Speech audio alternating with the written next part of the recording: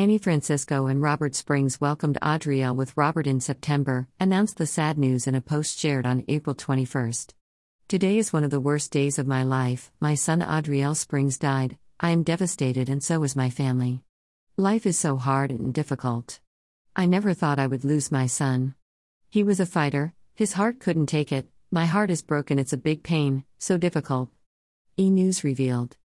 Soon after the couple revealed the sad news, other celebrities sent in their condolences.